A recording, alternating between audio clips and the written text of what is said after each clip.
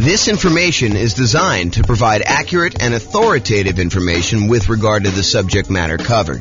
It is offered with the understanding that the presenters are not engaged in rendering legal, accounting, or other professional services.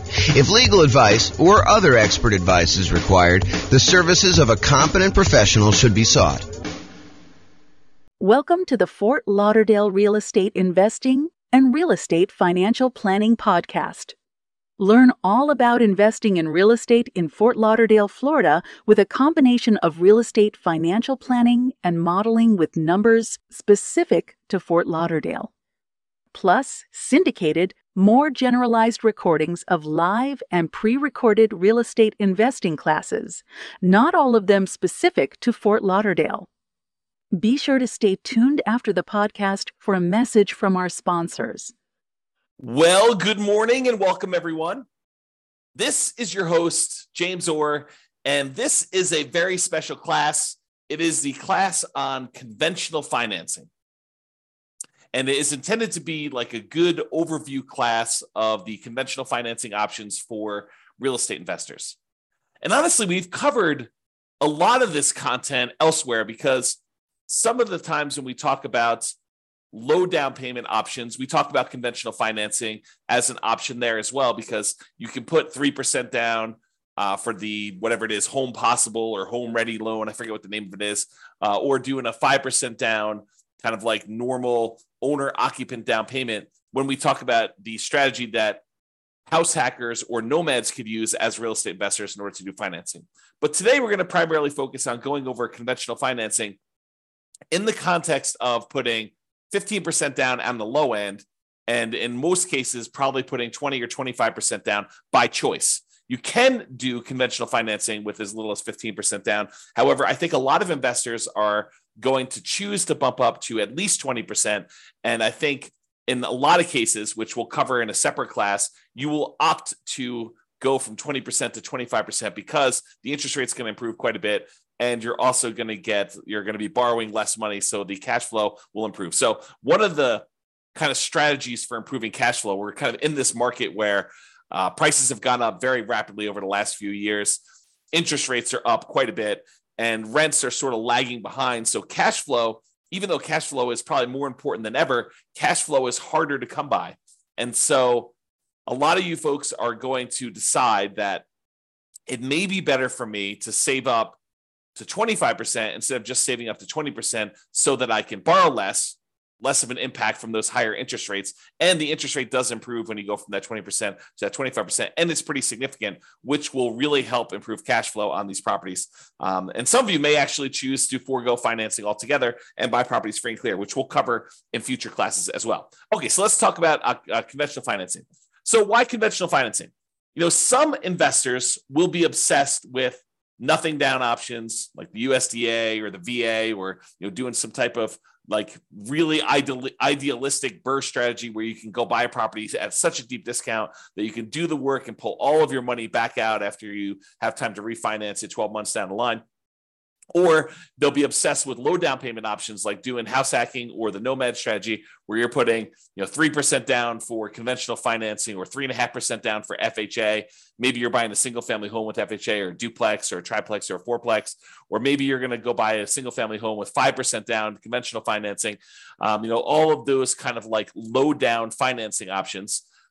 So there'll be some people that are obsessed with that. And some of you guys will be doing that out of necessity, that you don't have down payments. And I totally understand that. If you're just getting started, and you're trying to kind of amass, if you're familiar with my concept of that first 100K, sometimes you really need to get started and you're willing to take on additional risk by doing some investing with nothing down or low down in order to get into that first property.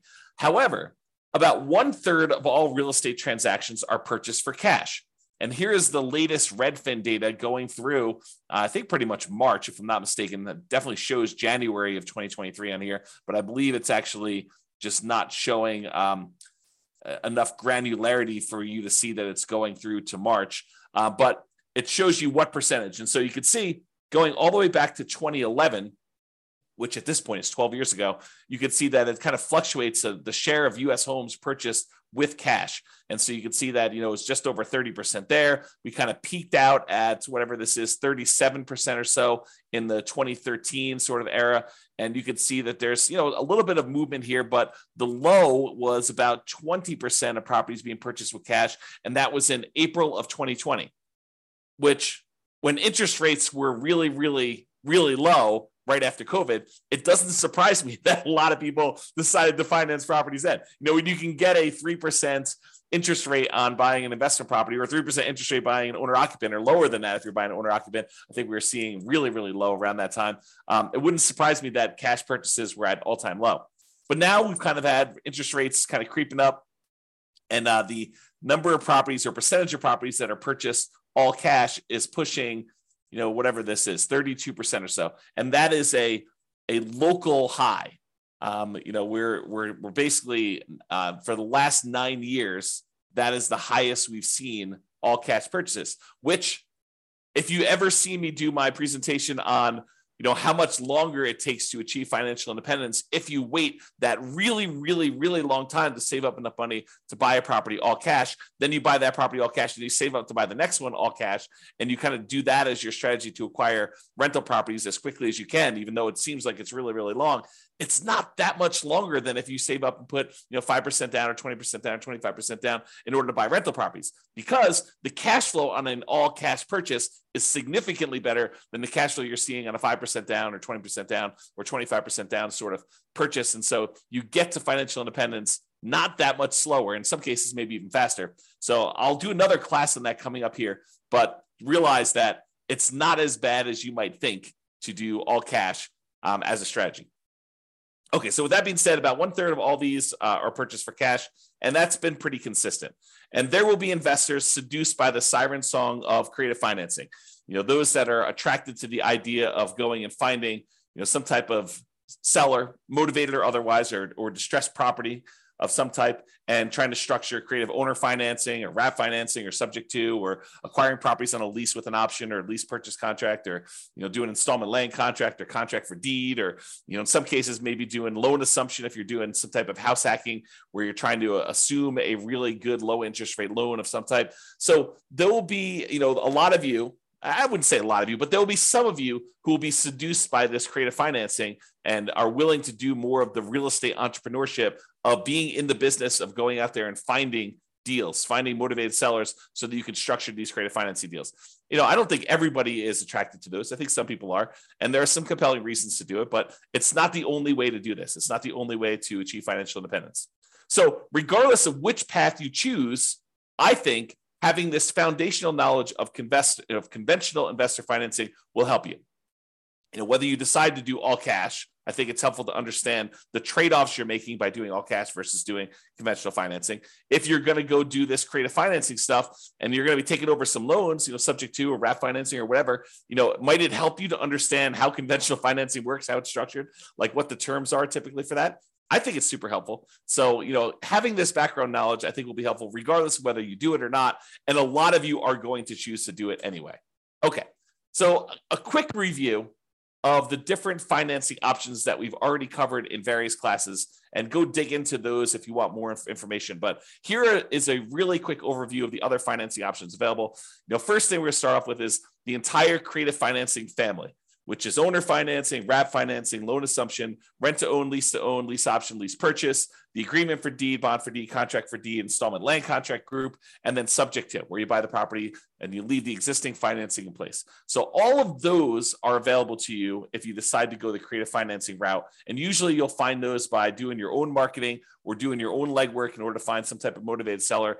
You usually don't find those inside the MLS. There are probably exceptions. I know I bought at least one property outside the MLS subject to before, but it was exceptional. And it was only one.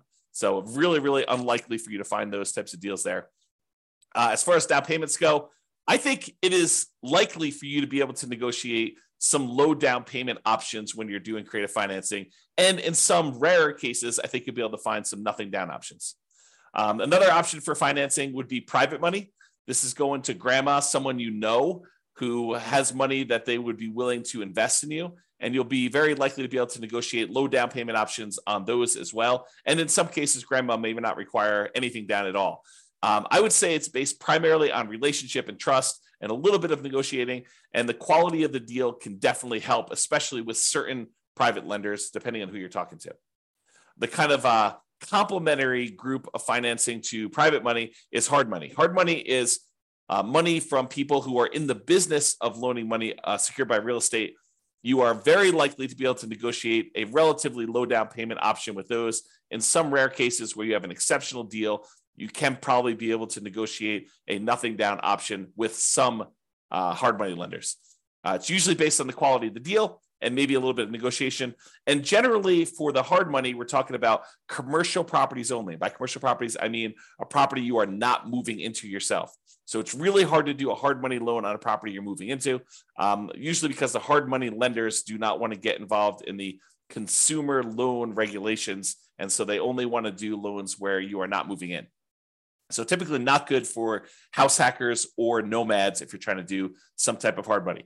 Private money could totally work with those, and creative financing could totally work with those. But hard money is probably going to be a no-go for trying to structure any type of owner-occupant situation with those.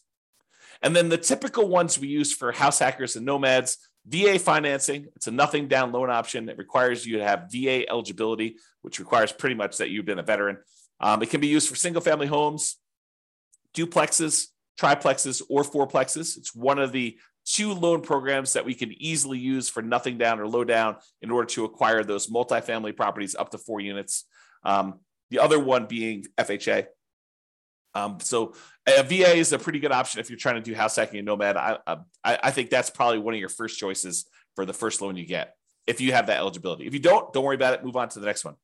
USDA financing is also nothing down, and it requires that it be a rural property. You'll need to check the USDA eligibility map on their website. Just do a search for USDA eligibility map in Google, and it will show you the USDA's website where you can actually go and check to see if a property is considered rural for the sake of getting a USDA nothing down loan on that. So it's not usually going to be in major cities. It'll be on the outskirts. So you may have to drive.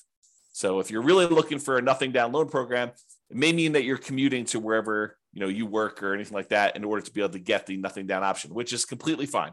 That is a sacrifice I think a lot of investors are willing to make and should be willing to make.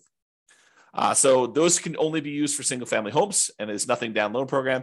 Then there's FHA financing. That's usually 3.5% down. You can put more down, but I'm showing you the minimums. And FHA is the other one that allows you to buy single family homes duplexes, triplexes, or fourplexes in order to acquire those properties. Especially if you're doing house hacking or you're doing nomad strategy, both of those work great for those. All of those so far, the VA financing, the USDA, and FHA, all require that you owner occupy the property. You need to move into one of the units, or the only unit if it's a single family home.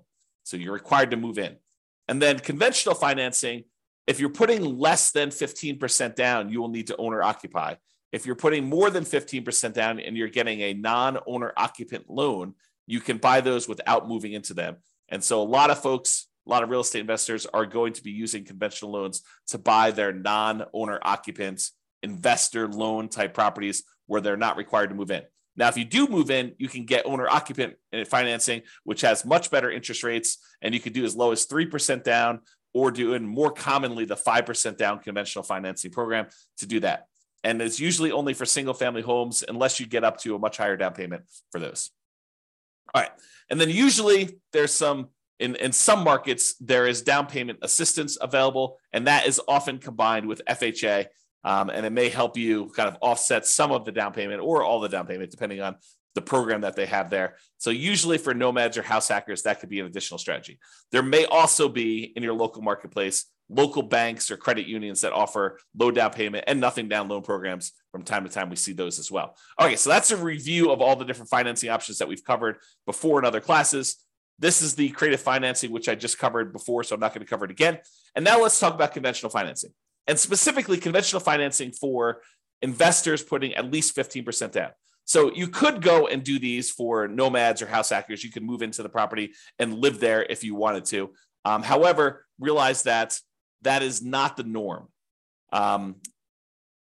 And by not the norm, I mean that a lot of investors are not going to be moving into the properties. They're going to be putting 20% down or 25% down. You can put as low as 15% down and do that. But I think that it's a smaller group of people that are using these loans in order to do house hacking or nomading.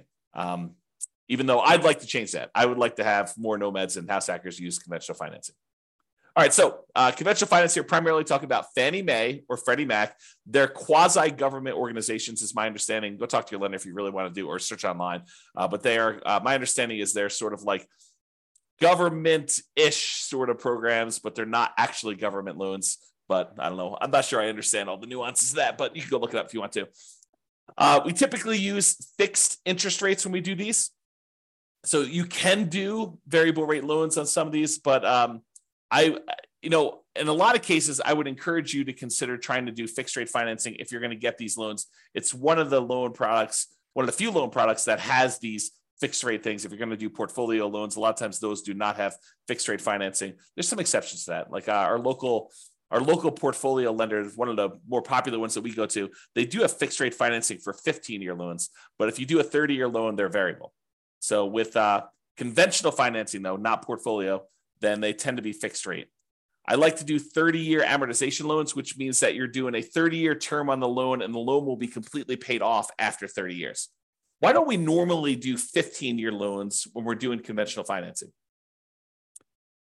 Well, why would you want to? I mean, I think one of the reasons why is you get lower interest rates typically if you do a 15-year loan versus a 30-year loan. But why don't we typically do that with investment properties?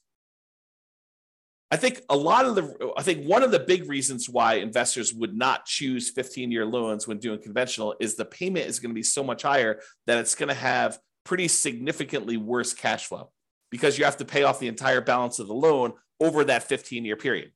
So that's, I think, one of the reasons why people don't do it. Although some investors, especially investors that they have a lot of income from their job and they're able to handle that worse cash flow on their properties, especially if they're trying to do some type of early retirement or they're starting later and they have a very limited time until they get to their kind of retirement age. Some of them may choose to do 15-year financing, although in most cases, when I've talked to clients in the past about the differences between 30-year and 15-year, I tend to explain to them that why don't you do a 30-year loan?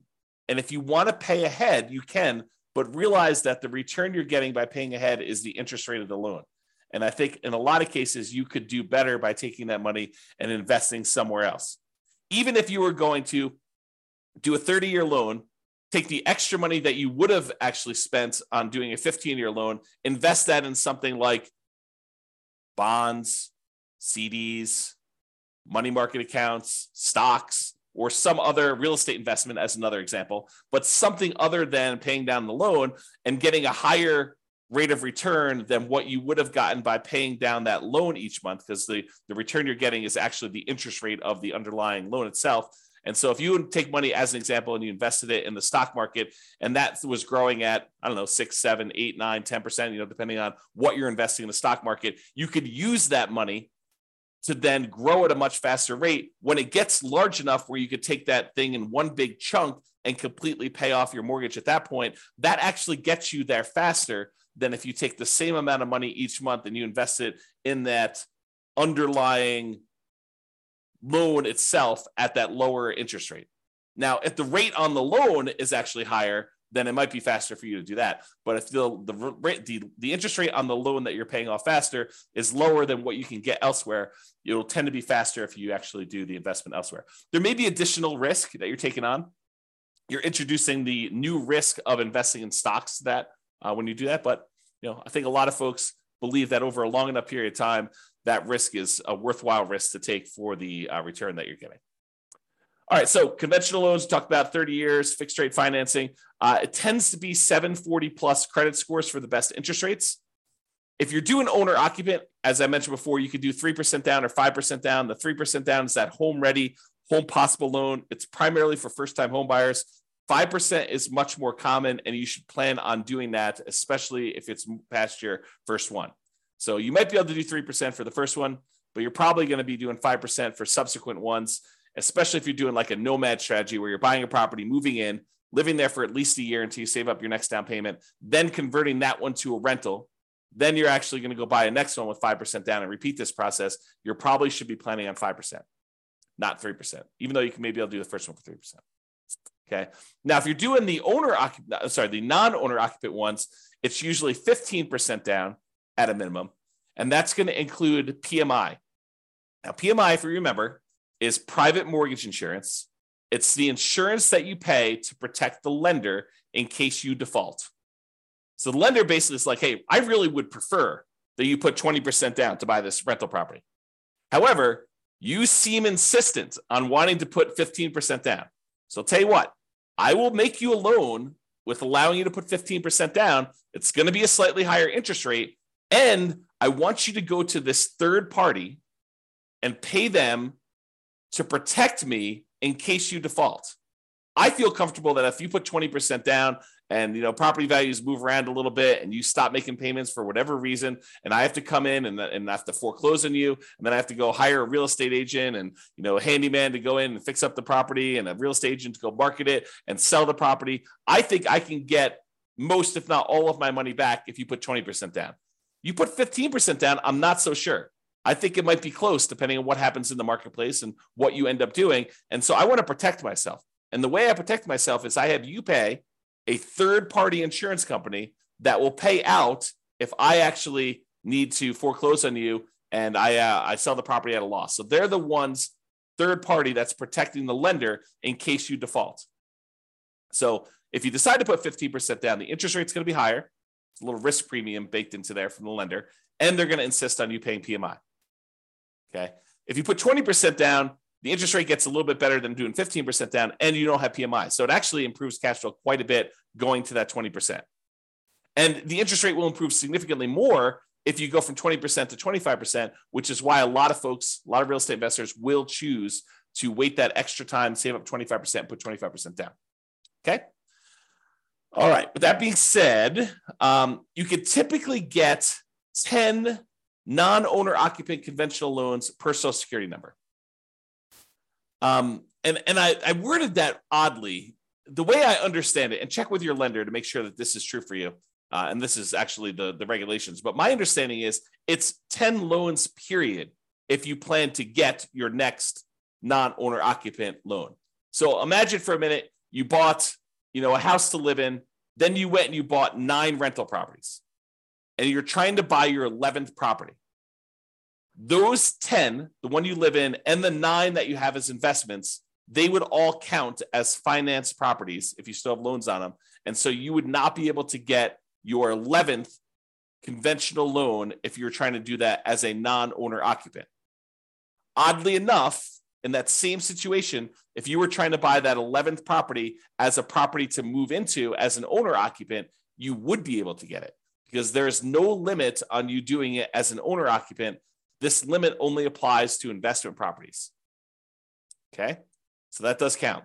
Now, some real estate investors, some couples who know, they're definitely going to be getting more than 10 conventional loans. Maybe they've got a huge stack of money, resources that they're already planning on using for down payments, and they know that they're going to be doing this. They may choose to start filing their taxes separately, getting their accountant or CPA to start doing 2 separate tax returns. And then the individual spouses will get loans in their own names so that they each can get 10. So imagine for a minute, you've got 2 very high earners with a lot of resources, a lot of down payments saved up, and they know they're going to want to get 15 loans.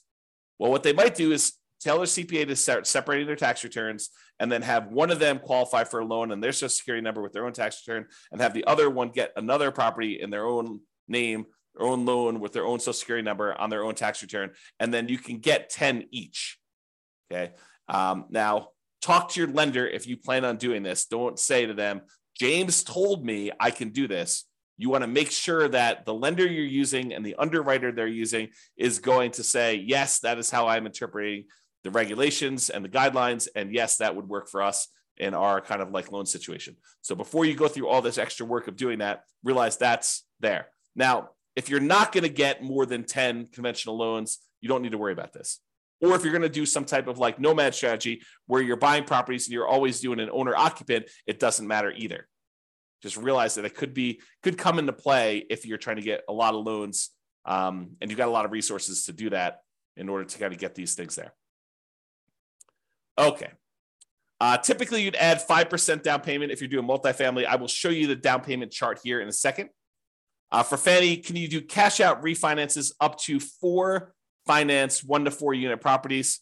For Freddie, it's up to 6. Again, I would check that guideline because I'm getting mixed information on that. So check with your lender to see what the current limit, if there is one at all, on being able to do cash out refinance properties for Fannie or Freddie, because there has been limitations in the past. I thought that's what the limitation was, but your lender should be able to tell you what the exact limitation is at that time. So if you're going to go do it, make sure you do this. And this comes into play, if you know that you're going to do a cash out refinance and you're about to buy your next property, maybe check with your lender and say, hey, should I do this cash out refinance before I buy my next property? Because am I going to be limited in being able to do it after I buy the property? So you're being put on notice. You're being given the information so that you don't make this mistake, right? This is like a heads up. Hey, before I buy a property, maybe I should check to see if there's any other ones I plan on doing a cash out refinance for, and check with my lender to see if I should do that before I go buy this one. For both Fannie and Freddie, my understanding is the rate and term refinance, which is different than doing cash out refinance where you're pulling money out. You're just refinancing the rate of the loan and the term of the loan. You could do up to 10 finance 1 to 4 unit properties if you're doing that. Nomads, be careful because a lot of times it's much harder to do these cash out refinances or even rate and term refinances on the nomad property, because when you do the nomad property originally, you're doing it as an owner occupant, and a lot of times you're putting very little down. Well, realize you got to wait until you have significant amounts of equity in your property. And when you go to do your rate and term refi, you're now refining it usually as a non-owner occupant, as an investor, and you get an interest rate hit on that as well. So a lot of times we're doing these loans on nomad properties with the intention of holding on to them for a very long period of time, or paying them off very strategically. And we're not doing a lot of rate and term refinances on nomad properties in particular. But you may want to discuss that plan with whoever you're talking to about doing that. All right, so we talked about that. Seller concessions. So when you get a seller to contribute some money towards your closing costs, when you're negotiating your offer to buy the property, it's usually written when you make your offer to buy the property as to how much they're contributing towards seller concessions. And it's really a discount to them, right? You're really getting the property at a discount of whatever they're deciding to do in seller concessions. It's like they're netting that much less.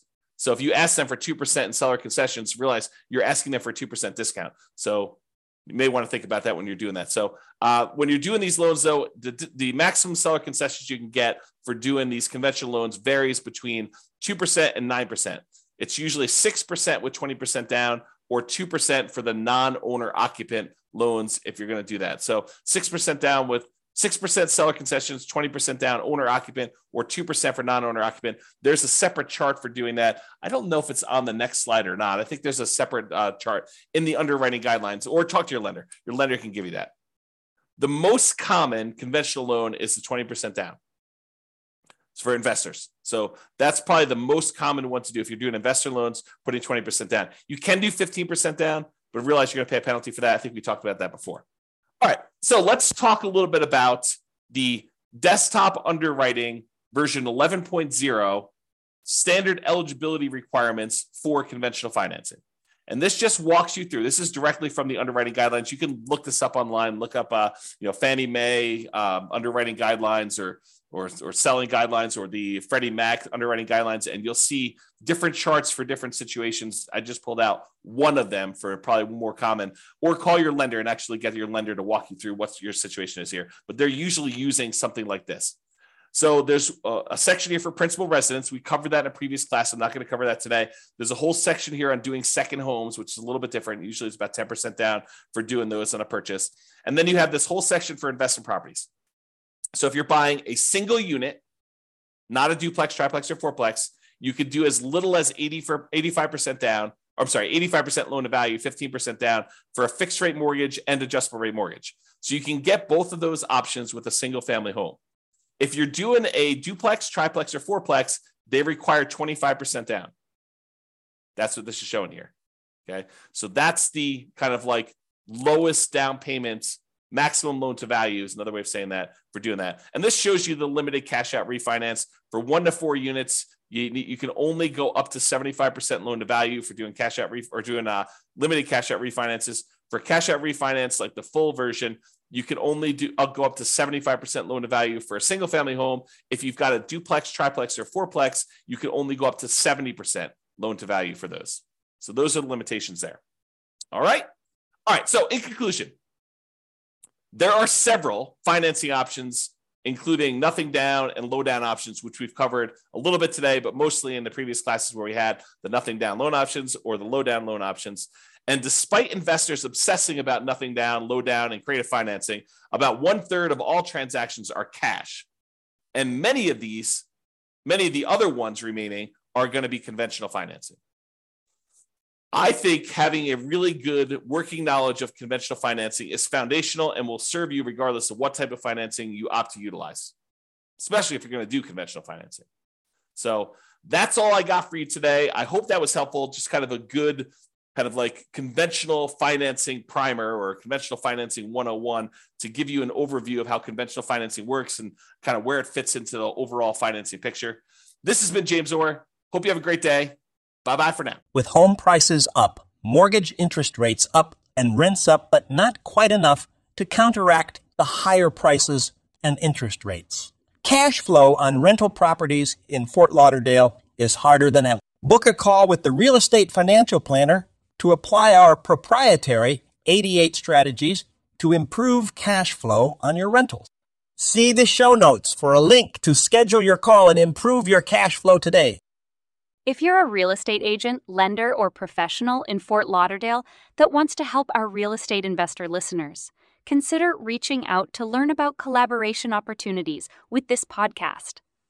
We'd love to add more value to our listeners by having you assist our investors buy, sell, and finance their real estate investments. See the show notes to schedule a call to discuss collaboration opportunities.